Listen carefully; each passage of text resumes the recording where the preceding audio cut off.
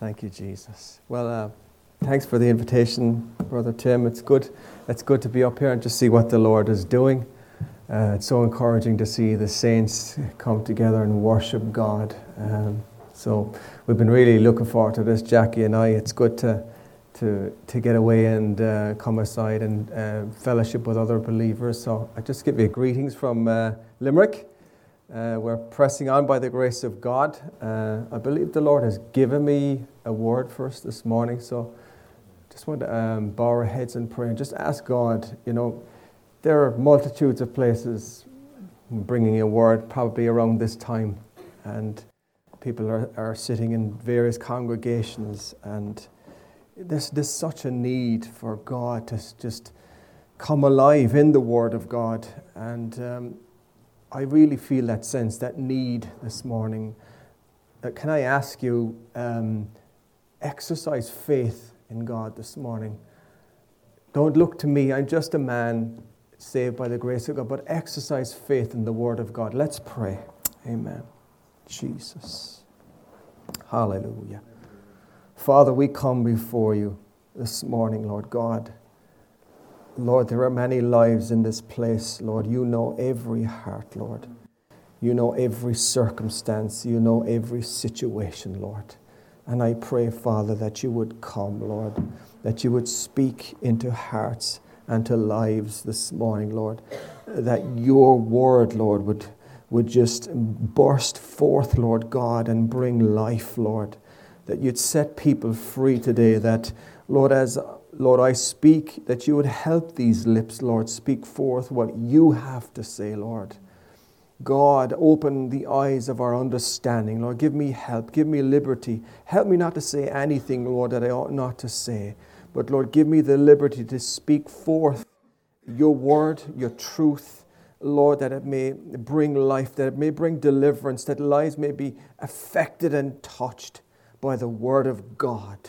Lord, help us, Lord, not to be guilty of the generation that were stuck in the wilderness. They didn't mix the word of God with faith.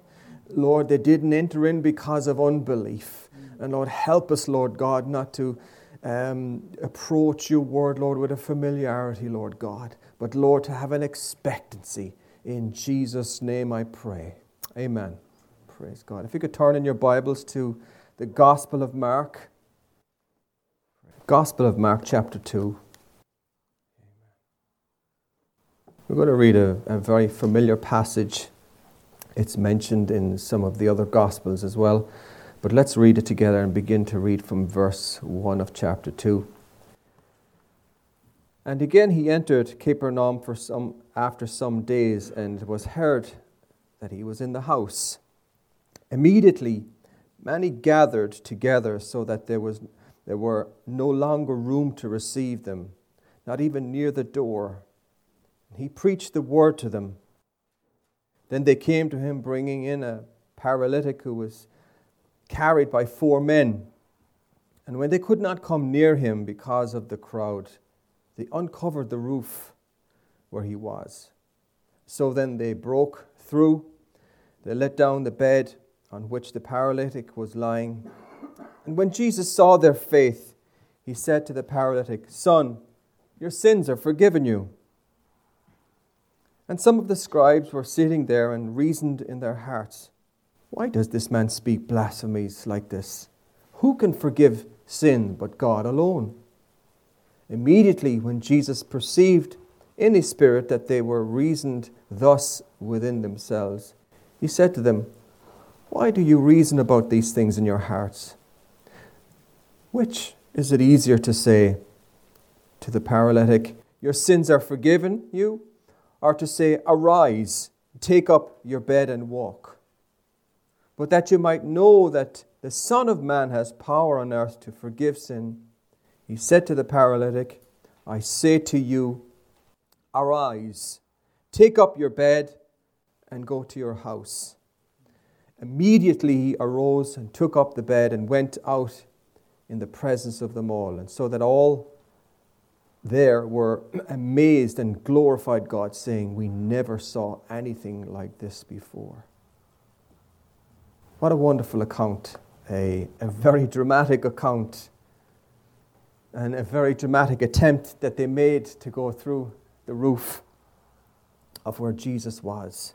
It was obvious by reading the passage that news spread that Jesus was in the house. And in this particular house, they were gathering because they wanted to hear him. They wanted to hear what he had to say because of the words of truth that flowed from his lips. For all sorts of reasons, they came to him. And the room had become so full that they couldn't even get near the door. And I love that verse in there that the Holy Spirit saw fit to add, was that he preached to them the word. And if I just bringing a message this morning, there's very little value in that. But that God's word would be preached and that it may come alive in our hearts. They were attracted to the Son of God. They were attracted to Jesus. The crowds had thronged and it was so full they couldn't get in. They couldn't even get near the door. Such was the drawing. And Jesus, full of the Holy Spirit, most likely sitting down, preaching the Word of God. I mean, we can, if you like, try and imagine we're there. Try and put yourself in the shoes of the men, for example. They come along and they're carrying this paralyzed man on a stretcher or a bed type of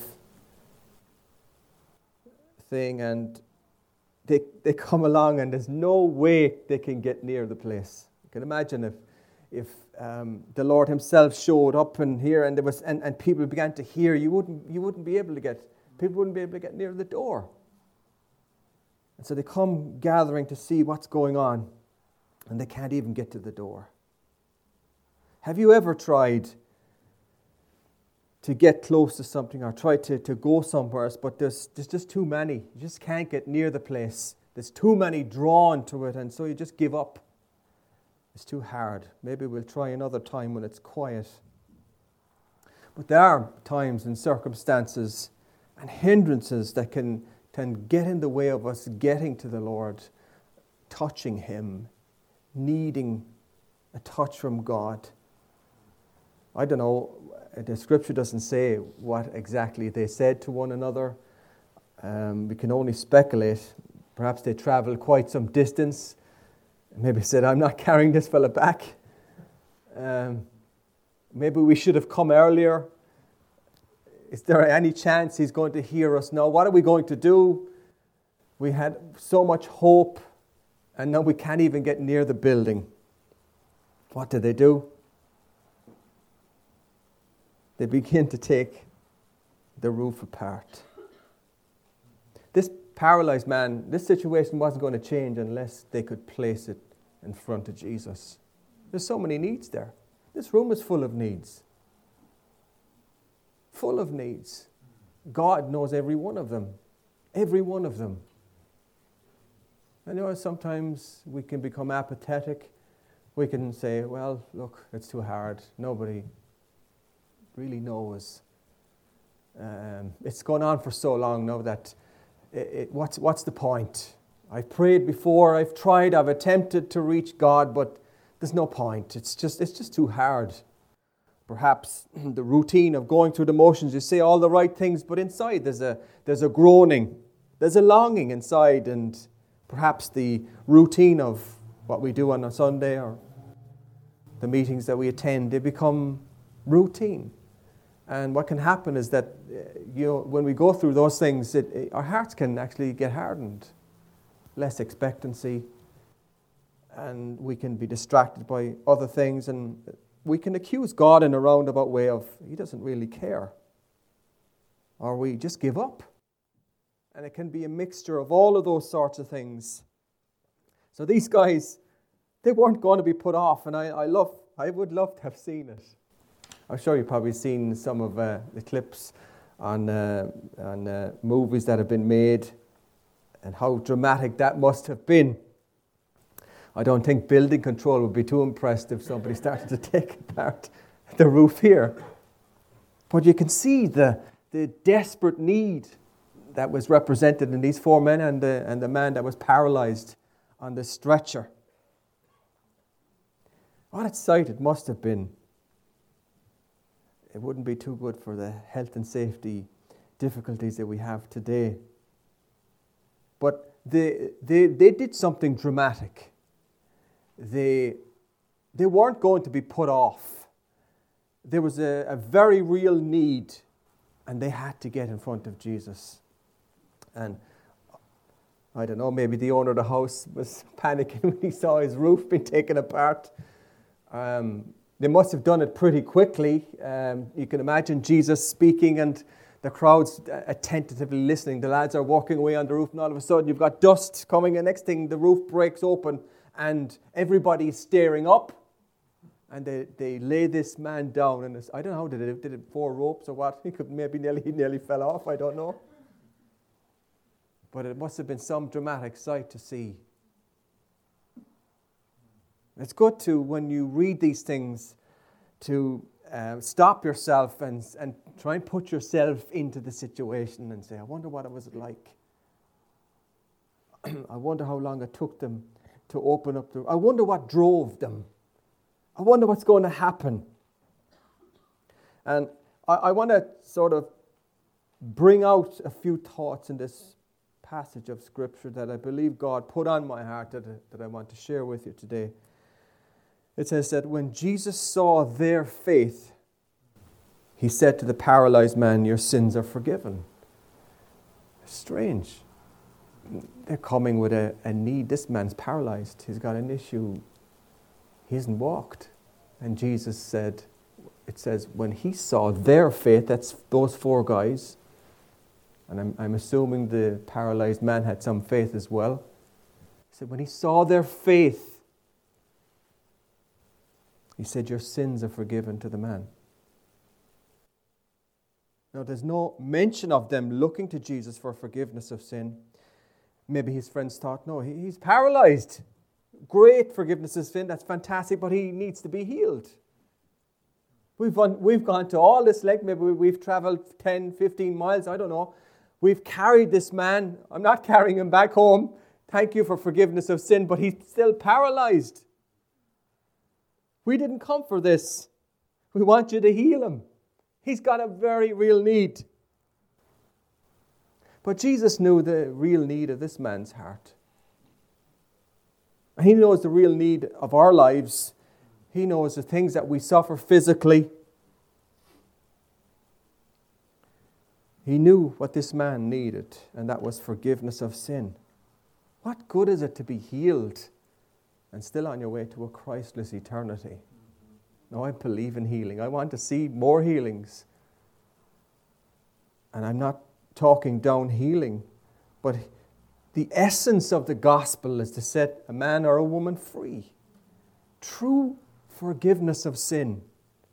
Not some turning over a new leaf and trying the best you can to live and change your life, but something supernaturally coming into your life and changing it. Now, these guys did something very dramatic. They couldn't get in through the door. They weren't going to be put off. And they laid the problem in front of Jesus, and he says, your sins are forgiven. And I want us to think about that this morning.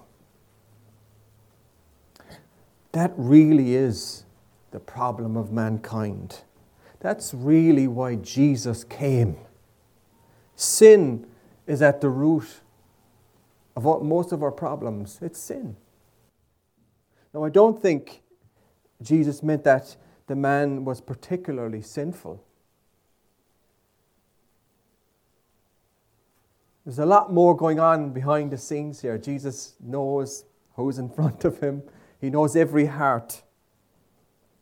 The greatest miracle is that a man can be forgiven. It's the greatest need of this island. It's the greatest need of mankind. Sins forgiven. To be forgiven. To be cleansed from the inside out. To have that relief and to know that somebody has paid the price for your sin. It's extraordinary when you stop and think about it.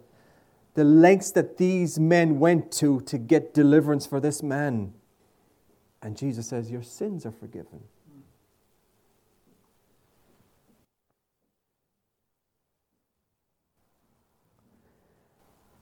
Someone once said that it is the greatest need, costing the greatest price, that brings the greatest blessing. Let's examine the scene here and try and understand what's going on.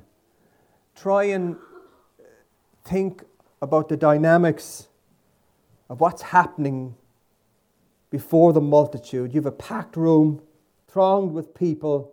The scribes are sitting there, most likely right up close to Jesus, watching what's going on. They've torn apart the roof to get this man in front of Jesus. I'm sure the room was probably full of many other needs, but these lads, they got some attention this morning, and they got those precious words, "Your sins are forgiven." But it says, when he saw their faith. I think so often we underestimate the value of having faith in God. So maybe here saved 20 years, I'm saved 30 years. Some might be saved 5 years, 2 weeks. We have to have faith in God. The value of having faith in God. You have a packed room full of people. The scribes are sitting there listening and watching to what's going on.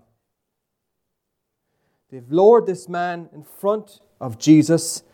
And Jesus said, because when he saw their faith, he said to the paralyzed man, "Your sins are forgiven." There's something unique in bringing ourselves and bringing that need to Jesus. There's something extraordinary about it. They were not going to be put off. That situation was going to be brought in front of Jesus. Now, the scribes were recognized as the spiritual authority of the day. And they're here listening to what's going on. Their greatest difficulty was seeing that Jesus is the Son of God. They couldn't see it because he spoke like no one ever heard. He spoke words of life, words of truth, and they couldn't get their heads around it. Even Nicodemus, I believe he had a real searching heart because he came to see Jesus at night and he said, "No one can do the miracles you do unless you've come from God." The words that he spoke, there was an attraction to them. It wasn't necessarily to a personality, but it was to Christ himself, the anointing of God. The Word of God was alive.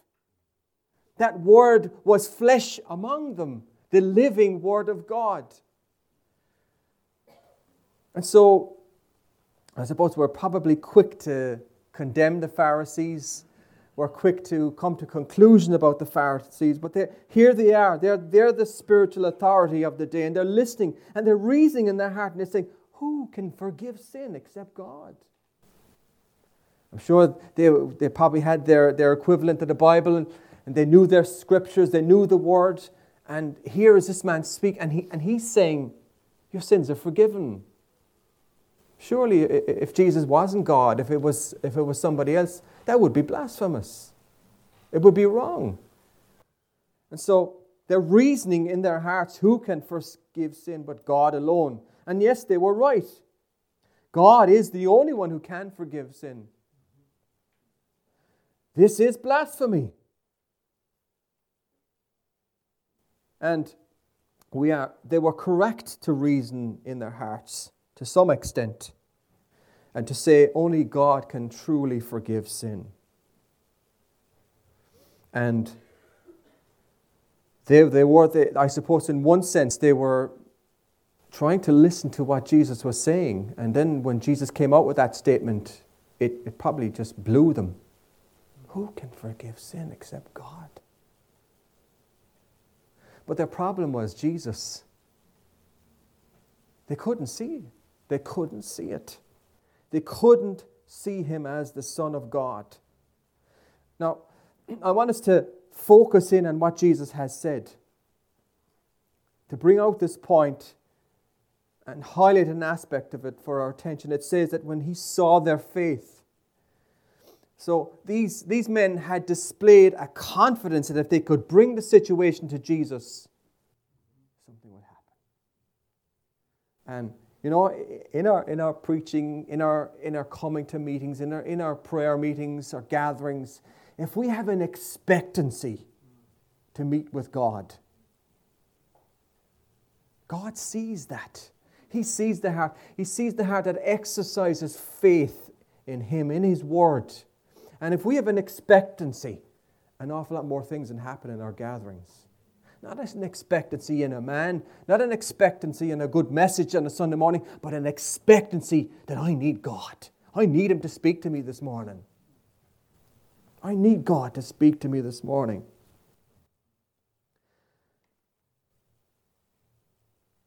They had a confidence that when they brought Jesus, they would get an answer. A very real paralyzing need drove them to do something drastic. And that they got the greater reward. They didn't realize it, I suppose. But the greatest reward of all is to have your sins forgiven. To have that debt that's stacked up in your life. The wrath of God stacked up in your life. To have that fully paid. Completely. With nothing left out. Every dark deed, every vile, wicked thing removed, cleansed as far as the east is from the west, removed completely by the precious Lamb of God. A very real need that was brought before Jesus. Now, as I mentioned earlier, there are other things at play. Jesus knew what the scribes were thinking. He knows, God knows what we're thinking. He knows the thoughts that we had yesterday. He knows what we're going to do later on today. He knows it all. He's not surprised.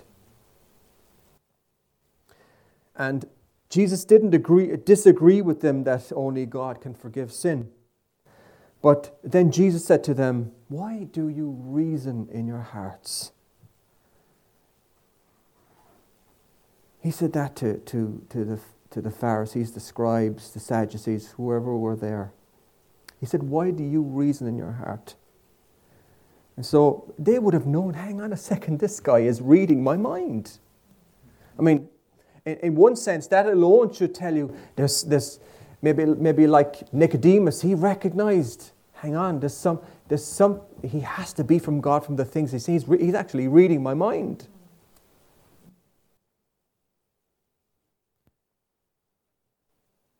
That alone should have helped them to be persuaded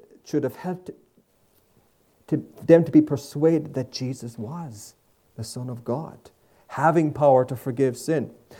And I just love this next scripture. Which is easier to say to the paralytic, "Your sins are forgiven you," or to say, "Arise, take up your bed and walk"? What a scene is presented before them. Everybody is looking at this scene. Jesus says, "Your sins are forgiven." And next thing, he's reading the scribes' minds. He's saying what they're thinking. So you want to be careful what you think. Jesus could read their minds, and he says to them, "Which is easier to say, 'Your sins are forgiven,' or to say, 'Arise, take up your bed and walk'?" And then he goes on in verse 10, he says, "But that you may know that the Son of Man has power on earth to forgive sins," he said to the paralyzed, "I say to you, arise, take up your bed and go to your house." Lo and behold, he wasn't shouting at him, I'm sure, several times to get up, or he wasn't moving his legs and all that. So he got straight up out of his bed and carried his bed. What a sight that must have been. In a way, it is harder to heal a man than to forgive his sins, because forgiveness of sin is something we can't kind of see. It's invisible. No one could verify at the moment the man is forgiven before God, yet it could be instantly verified whether or not the man could walk. If he's lying on a stretcher and all of a sudden he's running around the place, he's been healed.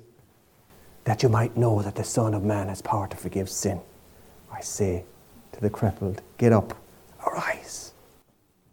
What an endorsement of the authority of the Son of God for them for all of them to see. It was instantly verified.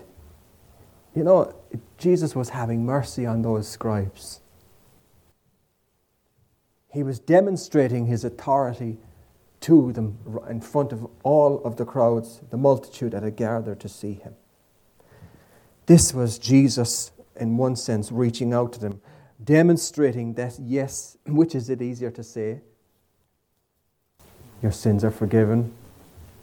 Or say to the paralyzed, get your bed and go home. But that you might know that the Son of God has power. I say to the sick, arise. So they were so preoccupied, in another sense, with fault finding and envy. It says in the scripture somewhere that Pilate knew it was because of envy that they handed him over to be crucified. They envied Jesus.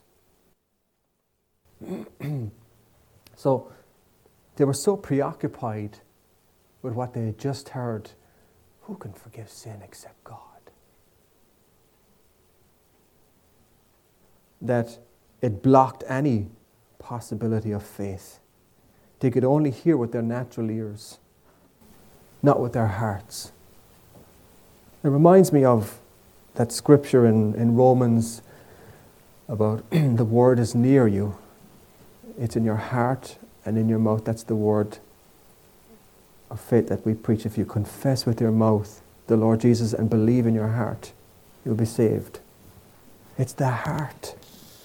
They couldn't see it because of their fault finding, because of their envy.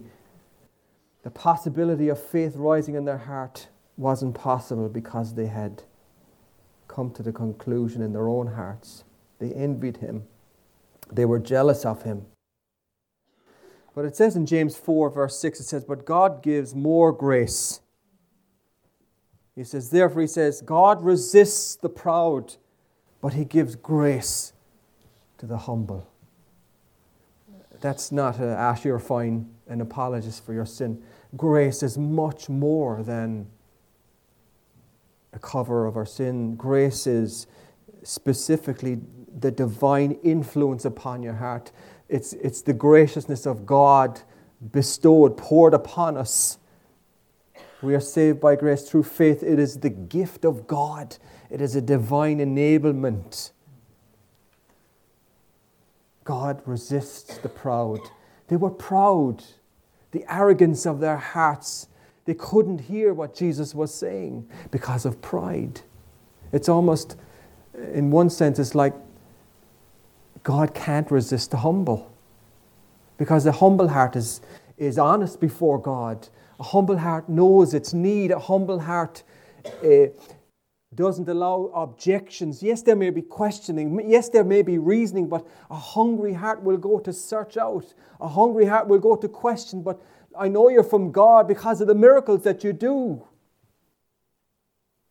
The hungry heart will have that resistance easily unfolded because there's a searching heart there.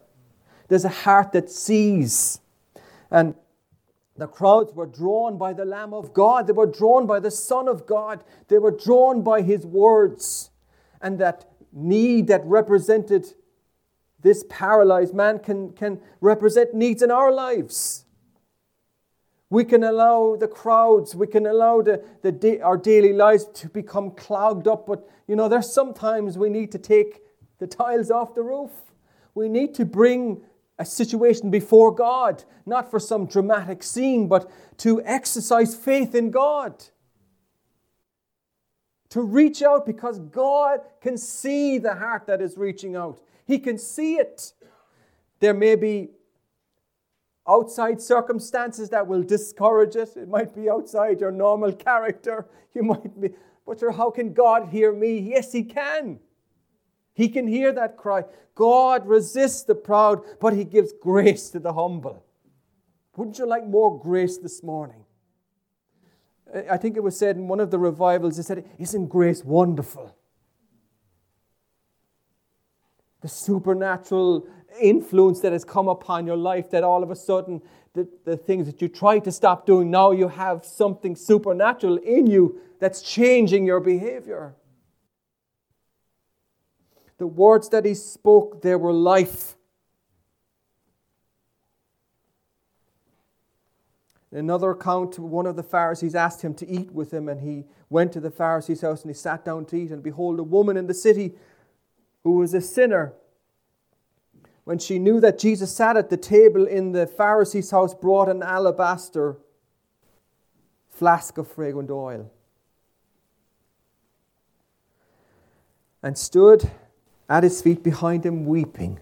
Now you put yourself in that situation here, people sitting around Jesus again, and there's a woman behind him crying, broken. She's broken. And she began to wash his feet with her tears and wiped them with her hair. And she kissed his feet and anointed them with fragrant oil. And now when the Pharisee who had invited him saw this, he spoke to himself, this man, if he were a prophet, he'd know this woman she's a sinner. She's got a reputation. She'd know that who it is that is touching him. And then he turned to the woman and he said to Simon, do you see this woman? I entered your house and you gave me no water for my feet, but she has washed her feet with my tears and wiped them with the hair of her head. You gave me no kiss, but this woman has not ceased to kiss my feet since the time I came in. You did not anoint my head with oil, but this woman has anointed my feet with fragrant oil.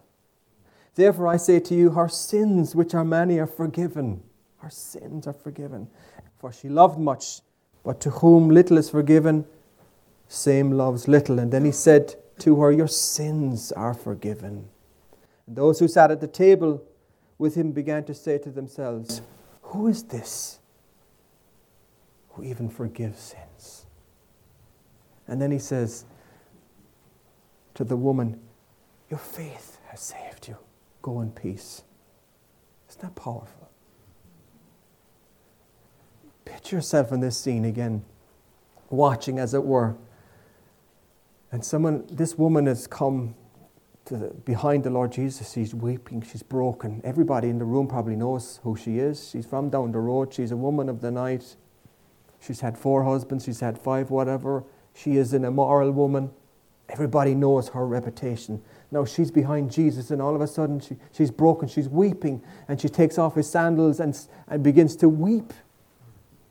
Now, I don't know about you, but that would be quite a humiliating thing to happen. What would happen if something like that happened here? If somebody came in and took Tim's shoes off and started crying, how would we react?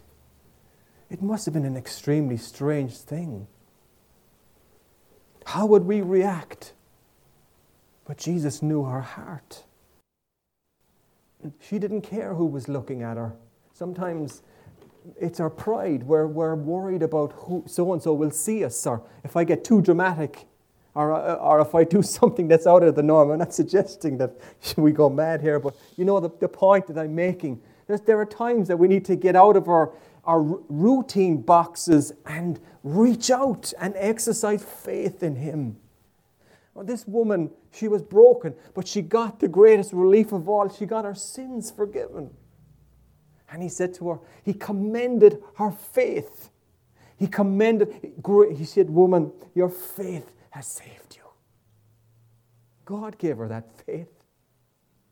She heard Jesus was there and nothing was going to stop her.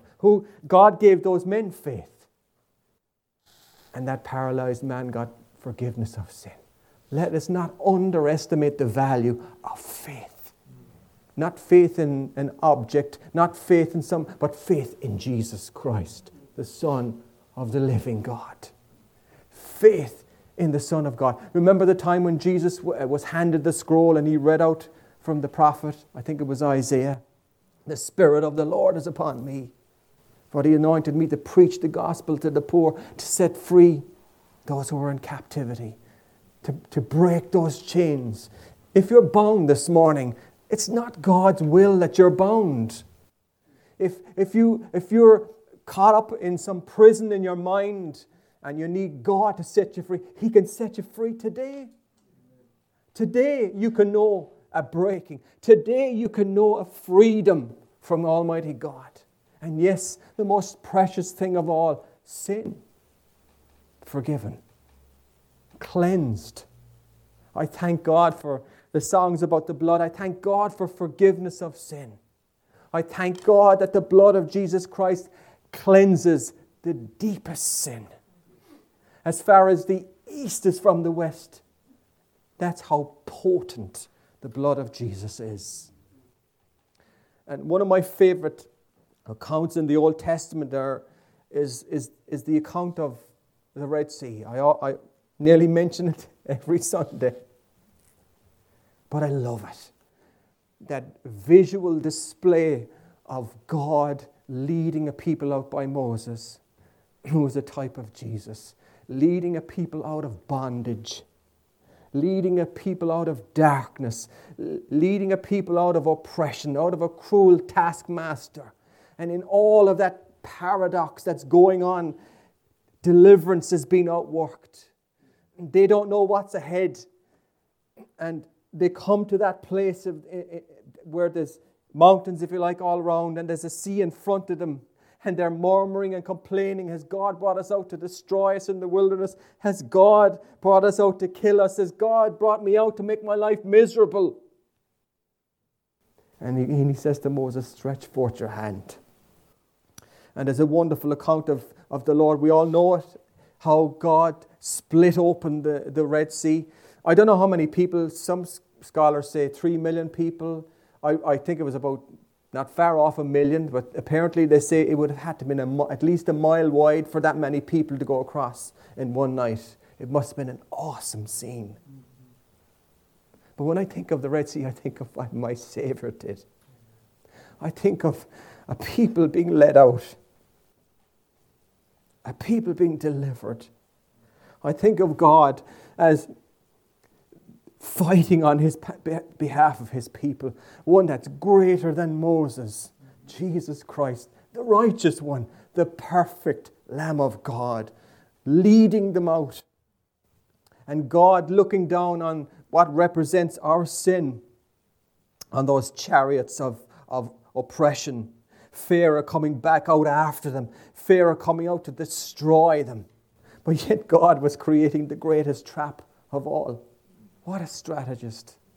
He was bringing deliverance to his people and also dealing with their sin. It says he looked on the Egyptians. He looked on the chariots and the wheels began to come off. The power that they represent, the power that's in its sin, the force behind it, God took that apart. He took apart its effectiveness. And in fact, that filth has ran into the cross, if you like. When Jesus cried, I thirst. When he cried out, "What, my God, why have you forsaken me?" When he cried that out, it's like those chariots there. It says they ran into the Red Sea. They ran into it. Or in one sense, it's like our sin. It ran into the work of the cross. It was like the greatest vacuum of all time, swallowed up by the greatest victory. What a laughing stock of the enemy. Swallowed up completely. He said, you look at those Egyptians. You see them today, but you won't see them alive anymore. Not one Egyptian left alive. Not one escaped under the carpet. Not one slipped through. Not one sin Christ has not dealt with. Not one. Not even one. That is how complete this great and wonderful salvation is. You know, saints, the gospel is the power of God unto salvation. That's what the gospel is. It is the power of God unto. We think of power as even parting the Red Sea. We think of power, somebody being healed. We think of power, the paralytic on that stretcher being healed. We think of an outward power. But the greatest power of all is your sins being swallowed up. Hallelujah. In the finished work of the cross. Gone. You think of those waves coming back over and God swallowing up every vile addiction, every vile entrapment, every vile bit and piece of wickedness and oppression and filth and all that is represented in sin, completely swallowed up in the work of the cross. It's like the demons of hell swirling around. They thought they had got him. They thought they had tricked the Son of God. They thought that they had whipped up the crowd to crucify him, to destroy him. They thought, that's it, it's all over. But he was dealing with their sin. He was destroying the enemy, and the enemy didn't even know it. The enemy actually ran into it. That's how powerful this is. The enemy ran into it. Saints, let's not allow what God has destroyed to come in after us. The Bible says that we are seated with Christ in heavenly places. God wants us to live that accomplishment out in our lives. He doesn't want His word to mock us or to taunt us. That's the enemy. He wants us to reckon ourselves dead to sin. He wants us to live in the power of what He has done on the cross. He wants us to see it afresh again this Sunday morning. He wants you and I to see it, that what He has done is still effective. It is still powerful. It is still well able to deal with whatever complications, whatever quirk is in your personality. The cross can meet it. In fact, it has already met it completely and utterly. But it's our lack of faith in that work that hinders the effectiveness in it. God wants us to live in victory. God wants us to live in victory. Not just the person behind you, but you. God wants you to live in that victory of what He has accomplished on that cross. Saints, it's a great work. I just want to encourage you this morning, as I come to a close, have faith in God. Have faith in the Son of God. He's already crossed the line. He's in glory. He's there, seated right beside our Heavenly Father. Our Heavenly Father sent Jesus to redeem us. You and I have a high priest in glory. We have somebody praying for us, the Son of God. Isn't that amazing? The Son of God. That enmity has been removed. You and I have direct access to the throne of grace. We don't have to make an appointment with God. We can go right in. If you have a need this morning, you can go right in. Not tomorrow, not next week, but today. Today is the day of salvation. Today, God can and will set you free. Today. Is there anything hindering you from taking that step? From taking those tiles off the roof?